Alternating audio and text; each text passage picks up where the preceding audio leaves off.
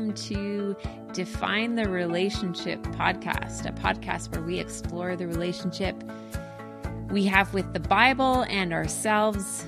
I'm one of your hosts, Darlene Enstick. And I'm the other host, Ted Enstick. And as you can tell from our names, we belong together. I just defined the relationship.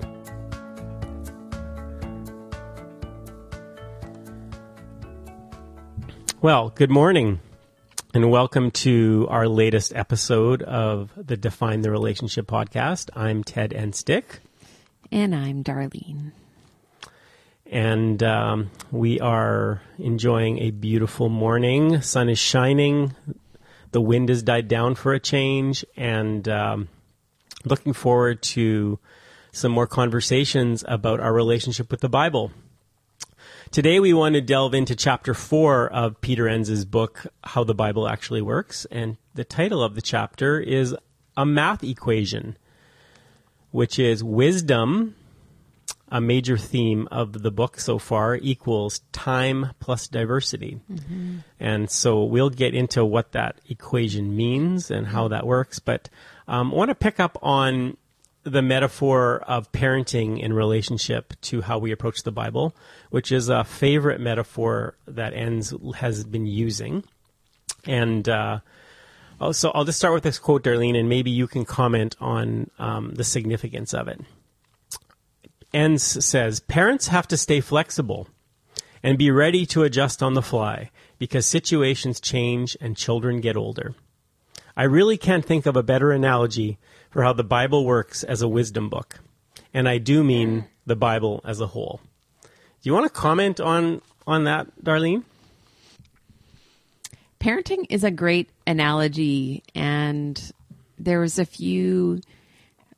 probably lots of examples that kind of come to my mind, but if you're a parent, that's very real in terms of our experience as being parents with our own kids that are growing and are grown. And I actually thought about this story with my dad a long time ago when I first entered into pastoral ministry and was working through, what for my parents and for many people was a very kind of solid belief that pastoral ministry was not something for women.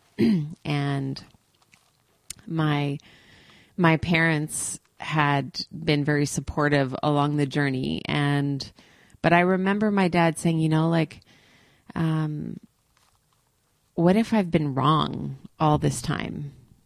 Because I think it was a scary thing to kind of believe that God meant for something to be one way and then to come to a different conclusion when he was kind of forced to grapple with it, when his own daughter is kind of doing something that he felt he had understood what God said about that. Mm-hmm. And that's it feels, first of all, just like a very, really vulnerable thing. Mm-hmm. So,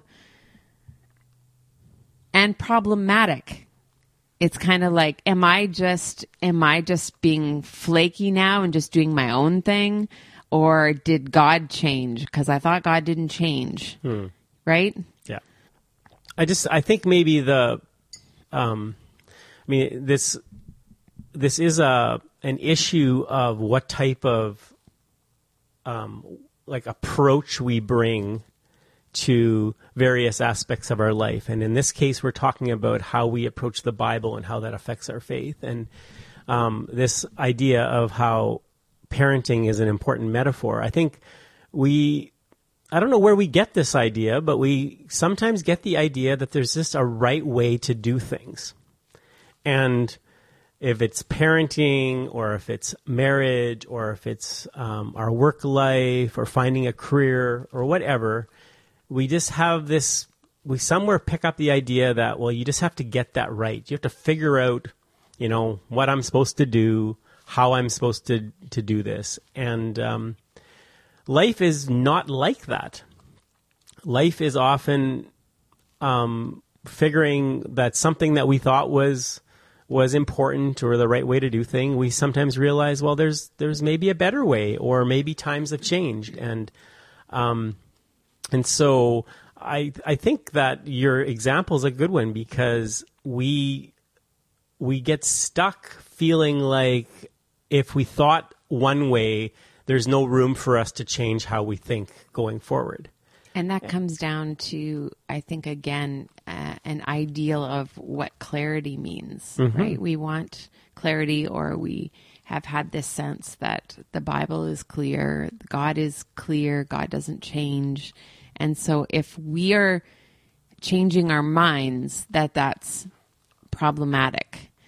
And so in this particular chapter, Enns is kind of leading us again and reinforcing again the adaptation within the sacred text itself. Because again, we're given this story. The Bible is a conversation that takes place over 1,000 years, from the earliest writings to the latest writings.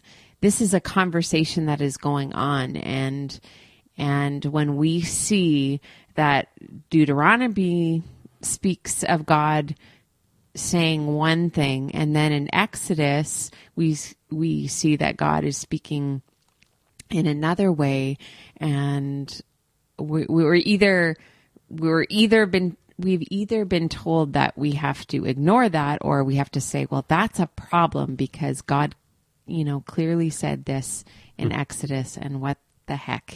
Why is God saying something different in Deuteronomy? Yeah. It's interesting, like you mentioned, that in this chapter, Enns talks about that the Bible, as we have it, was written, put together roughly over about a 1,300-year period of time, which is a bit of a difficult period of time for us to wrap our heads around. It's big. You're on the verge of turning 50. So you've been on this earth for almost 50 years. And if you even just think about, that's relatively a small section of time compared to 1,300 years. And I imagine if we ask the question, like, how has your thinking changed in the last 50 years? There would probably be a lot of shifting and changing in how you've seen certain things. The world has changed a lot in 50 years. Might even be interesting to talk about all the different ways the world has changed in the last 50 years that you've been on this earth. And this shifting is something that we are being invited to engage in the scriptures. And I feel like what Enns is sort of helping us walk through is this. There's kind of two ways we might approach the Bible that might be unhelpful ways. The one is to try to just make everything as uniform as possible, and like you say, sort of put aside the differences that we see, try to explain away the differences, and that's sort of the more, I would say, the more literal kind of approach to Scripture, although it's not always about being literal, but it's about let's make everything uniform. And on the other hand, there's people that say, like, well, if there's all these differences, then it just means that it's something that needs to be ignored. If you had that much contradiction in a court case, if you were bringing a case as a lawyer, things would fall apart quite quickly with that a level of contradiction. So many people have just said it's really not worth engaging because it's obviously got too many mistakes and it's got too many holes in it. And Enns is inviting us to take a bit more of a nuanced and kind of dependent on wisdom. And I think the parenting analogy really holds, because parenting doesn't usually work very well if you are dealing with one extreme or the other. This reminds me of like when we were becoming parents, which is quite a long time ago. Things have changed a lot, I think, since we became parents, and we were influenced a lot by a parenting author, Barbara Coloroso, and she talked about, well, often parents are either brick wall parents. I would sort of connect that to people who just want to, be clear about what the Bible has to say so we can approach the Bible as a brick wall, and the other is sort of like the jellyfish parents, and they kind of just let anything go, and nothing matters and stuff like that. And the invitation of Barbara Coloroso's parents was that we would find what she called backbone parenting, which was like flexible and yet firm. And I feel like in some ways Peter Enns is inviting us into sort of approaching the Bible with some backbone. We don't have to shy away from contradictions and things that seem confusing. And at the same time, we can try to find that which is essential or significant at the heart of the Scriptures. And that is, in at least Enns' words, this is a wisdom approach to Scriptures. Yes. Yeah. Just to give one example from this, he kind of gets pretty deep into some of the issues in Deuteronomy, which we won't take time to do today. But I'm just gonna, before you do that, like, do you find that interesting? Like when he starts getting into some of the details of the differences between books that tell a similar story in the Scriptures, like the story of the Exodus and the early years of the people of Israel. When he starts getting into the details of when things were written and how they were different and stuff like that, is that something that kind of gets you excited, or is that something that kind of makes you start to glaze over and say like, oh, this is getting way too deep for me? No, I love it. Yeah. Yeah. It does make me actually want to dig into it even further. I wouldn't say that Deuteronomy is an easy book to read. Or the laws, the books of the laws, and there's a lot of I think there's a lot of things in there that can make you go like, why am I reading this? What significance is this? Yeah. The ancient aspect of those scriptures sort of is all over it at times, right? It's like, this isn't the way we talk about things or the way we approach things or even how we tell stories. It's very different. Yeah, right. So let's pick up on the heart of this chapter, which is the equation that we mentioned before. And Enns comes up with this simple formula that if we want to think about how to derive wisdom from our connection to the Scriptures, wisdom equals time plus diversity. Mm-hmm.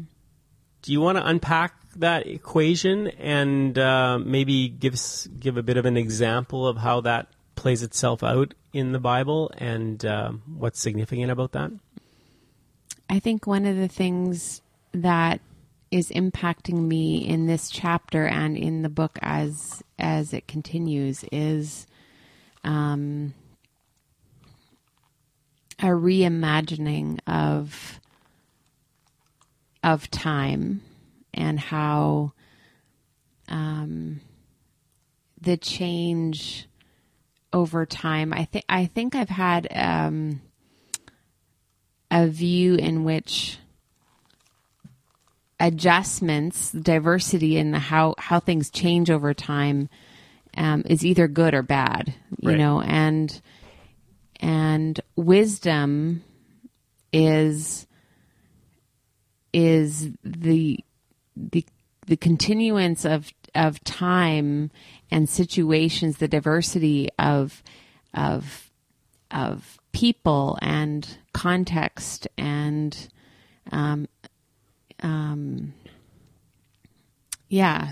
situations affect the ways in which people move and right. how God speaks. Right. And that essentially we need to continue to hear how God speaks new and fresh in each time. Right. In each diverse situation. And this is not a divergence from God's word, from God's way. this is the wisdom of God. Right. And so, there's a number of specific examples in the chapter, but just to throw out one of them, we have this sense, for those of you who don't necessarily know the order in the books of the Bible, but like Exodus comes, Genesis, Exodus, and then Deuteronomy comes after Exodus. And we kind of can read it like... But not right after, just no, to be not clear, right right? after. Yeah. But it follows Yeah. Exodus. But we can have this sense that, we don't always remember the time that takes place in between some of these books. Right. And so when you're reading something in Exodus, for instance, that where the law is given to Moses, and it is that false worship is going to cost you. There's going to be punishment, and it will extend into the third and fourth generations. And then Deuteronomy. So just to be clear, the idea is that if you, as a person, breaks the commandment on false worshiping idols, that the punishment will be that there will be an impact not only on you, but the impact will go to your children, your children's children, and your great-grandchildren will be impacted by your decision. Right.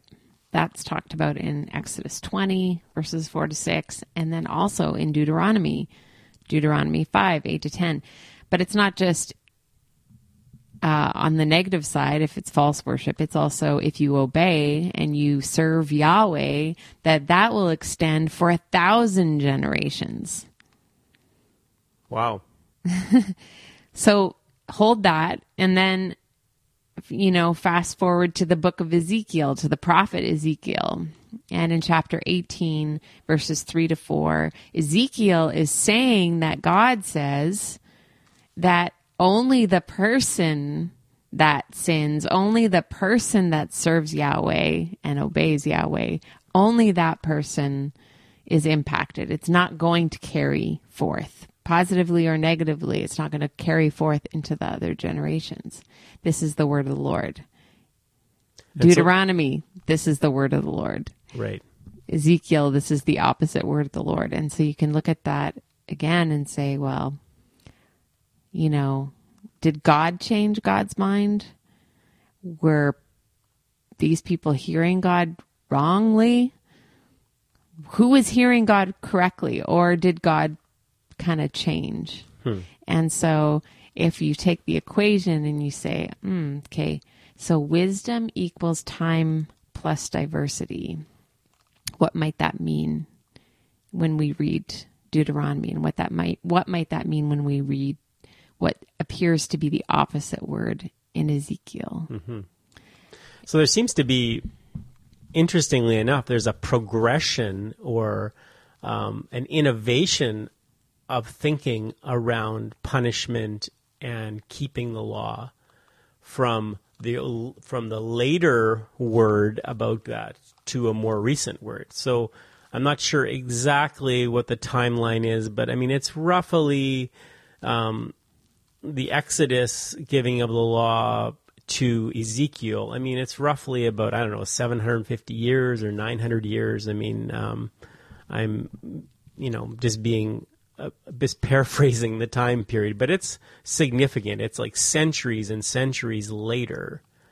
So how are we, let's delve into this a bit more. So how are we to understand what is going on here? Is this more about shifting thinking in the people of God? Or is it about shifting thinking in God's self, that God is learning something, or God is changing? Like what are we to make of this, do you think?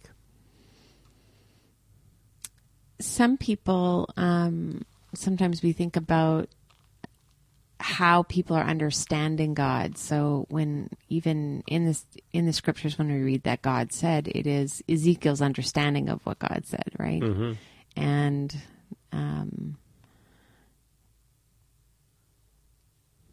And so maybe it's, as time is going on, people's understanding of God is evolving.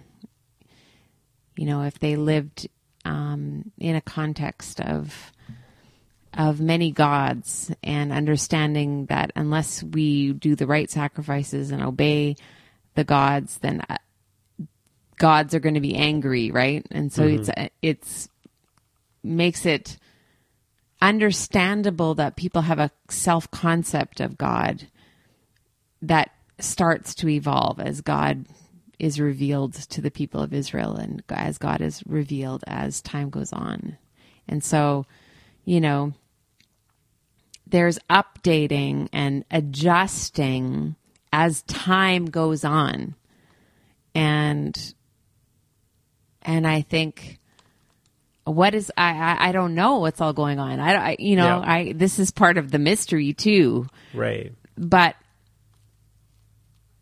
I think at the foundation of it is this, like, I think, good news that God is continuing to move and speak to the people, to creation, in different ways, in their understanding, and that adjustment is, it's like we're given permission. Mm-hmm. It's like we all have permission slips. Like if we've seen it one way and then we're starting to understand something evolve, that we have like absolute permission to do that. Mm-hmm. This is what the books are showing us. Right. That we're growing in wisdom. Yeah, and I think that's a great point, that and I think this maybe connects to what Enns is trying to get at, is it's showing us something about the Holy Scriptures and how we understand it, is that there is this movement that is being recognized and being shown, and it would be dangerous for us to simply kind of fixate on a scripture from the book of Exodus that says, this is the word of the Lord, and then say, okay, let's understand what the word of the Lord is. It's right here. It's said right here in the book of the Bible that is, this is the word of God, and now we need to deal with this word of the Lord. We actually have to say, well, okay, what other words of the Lord relate to this area of life that is being talked about here, and how has it been progressing? Mm-hmm. And we might have to kind of take multiple voices on worship of false idols, and we might have to kind of think about it in a different way as we go forward, and realize, well, there's some movement here. So we can't just look myopically at one passage. We actually have to take the totality of the scriptures in mind as we move forward. And there's something back to your like parenting analogy. If we haven't done that, if we haven't changed in our parenting, if we're the same as when we read Barbara Coloroso's book, 25 years ago, and haven't kind of moved and adjusted things, I think that would be so sad. Mm-hmm. And so why would we not also view our life of faith in that way? Mm-hmm. I think we need to confess, and repent from that feeling that that we need it to never change. Yeah. I don't know if that makes sense, but there's that is so awful. Like, it's so egregious. Yeah, and it seems like if we're not opening ourselves up to an ongoing conversation with the Bible as we have it, but also an ongoing conversation with the world that we live in. It kind of reminds me of you maybe heard of this quote before, but it was the German theologian Karl Barth, who was around during World War II, and he's kind of known for this statement. I'm assuming he actually said it, but he said that, you know, it's for the church leader needs to have the Bible in one hand and the newspaper in the other. Mm-hmm. This is kind of how you lead people of faith, and it's a recognition that the scriptures are important, but also the relevance of where we find ourselves today mm-hmm. is also super important. Mm-hmm. Like and this, so when yeah, go ahead. No, you go ahead. No. So when God is saying one thing to Moses and then God is saying another thing to Ezekiel, and they appear to be contradictory, this is the diversity of God speaking to different people and different times, and the wisdom of those unique individuals, but those unique communities and those unique, time periods. Yeah, totally. Like, I think it also part of what's going on that we need to take into our thinking around the Bible is that, this is not a holy book that kind of dropped from the heavens and hit the ground, and a people found this book in its entirety mm-hmm. and said, here, the Word of God has dropped into our laps, and now we need to take this Word of God kind of as a plan for how we are to live. This is a document that was gathered together over a long period of time by human beings. And you see the human imprint on the scriptures all the time. Mm-hmm. And one could make a case that there is a increase in understanding that takes place with the people of God as they move forward. And God is working. God's imprint is also on it, but it's in conversation with the human imprint. It's like mm-hmm. I know in one of Enz's earlier books, one of his more academic books, he makes the case that just like our Christian understanding of Jesus Christ as being fully God and fully human, this is a traditional Orthodox understanding of who Jesus Christ is. He says the same way the scriptures are both fully human and fully divine. And so there's an interaction going on here. We can't pretend like it's only a divine word. There's also a human word involved in this. And sometimes we look at it and say, it's actually one of the incredible things about the story of Scripture is that how often the mistakes and the wrong thinking of the people is highlighted. Yeah. Like it's probably one of the, like some people have said that it's one of the best evidences that it's legitimate is because it's so often self-deprecating of the people of Israel. Like it's pretty common. Like there's lots of stories of the kings of Israel, and it's pretty clear that in many nations of the world, the oracles of the kings, that is the histories of the kings, often were set up to highlight the victories and the triumphs of the king and not really talk about the things that didn't go very well for the king. It was kind of like more like propaganda. Right. And we see so much scripture that's actually pointing to the just where the kings of Israel were off track, where they made mistakes, where they did things in the wrong way, and this is highlighted and it's identified, and it just sort of suggests to us that there's something more going on here because it's so real. It actually looks like what human beings look like. You know, they have triumphs, but they also have great failures. And so there's something organic and real about the way the Bible comes to us. And if we come to it and we just say like, well, just take it as it is, That's just the way it is. Read it, obey it. We're really stepping out of the dynamic that the Scripture is offering us. Yeah. So the wisdom piece, I want to come back to the wisdom piece because I think we're all kind of looking for wisdom in our life. And if we're engaging with faith in any way, we're trying to find a path of wisdom. Mm-hmm. And the Bible has felt like an obstruction to that for so many people, myself included, when I've either been like, it's too confusing, I have no, it's too ancient, mm-hmm. and it's too diverse, mm-hmm.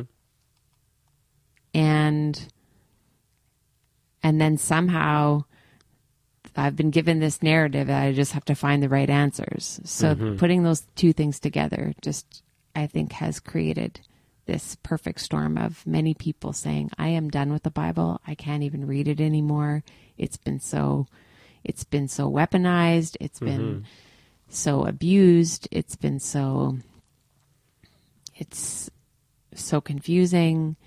And so if I'm just like a regular person who's looking for wisdom in my life, why would I read the Bible? Why do I still want to engage this? And,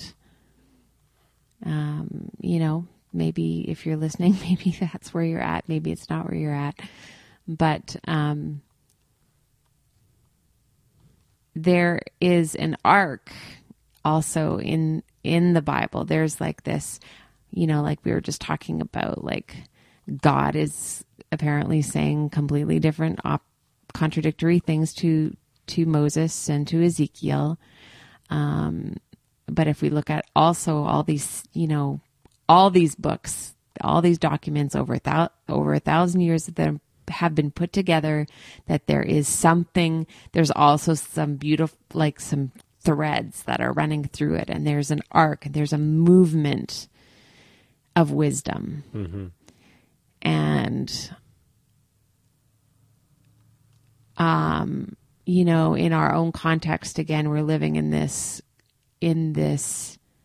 tipping point time of like racial inequality being highlighted and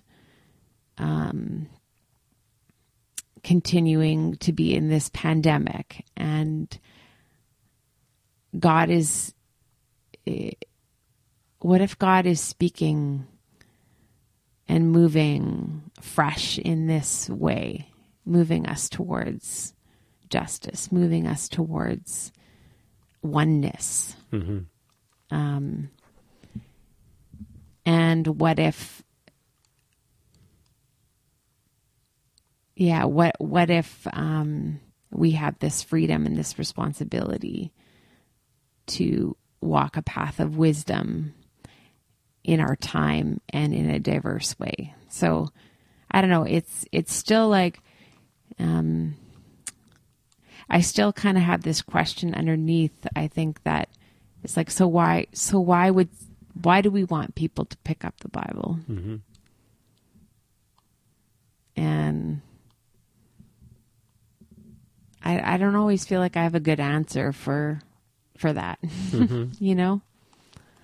Yeah, I mean, that's a really good question. I wonder, and this is just my opinion coming out of our conversation, but I wonder if part of the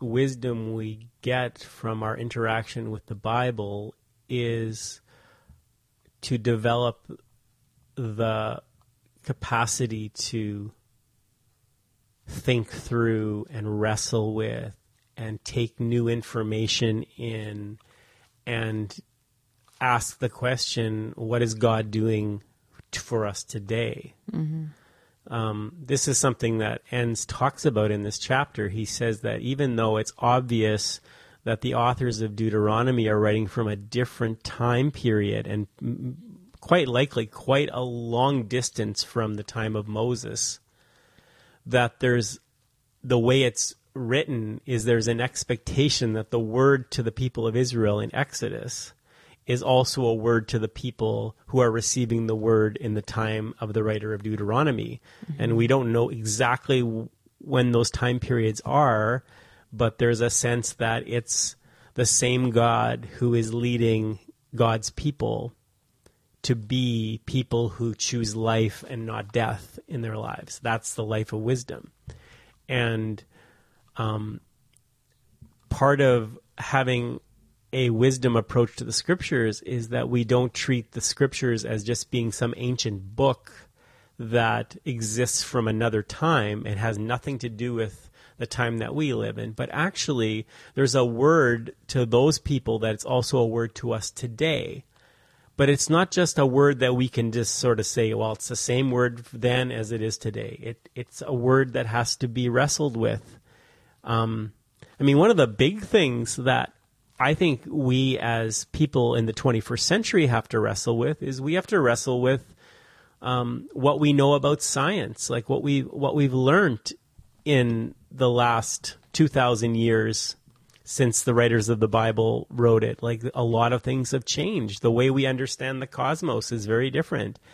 And that's not to say that science always has the last word, but we have to engage things differently. There was no concept in the time of the Bible of us doing damage to the creation the way that we live in a time where it's quite obvious we have done much damage to our planet.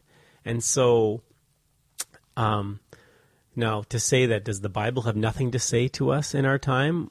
I think it's quite clear that there's a vibrant vision of the planet that we live on being God's creation, and that we are to care for it. And this was a word that's been around for thousands of years, and it actually means almost more in our time to think that through, because we are facing planetary collapse.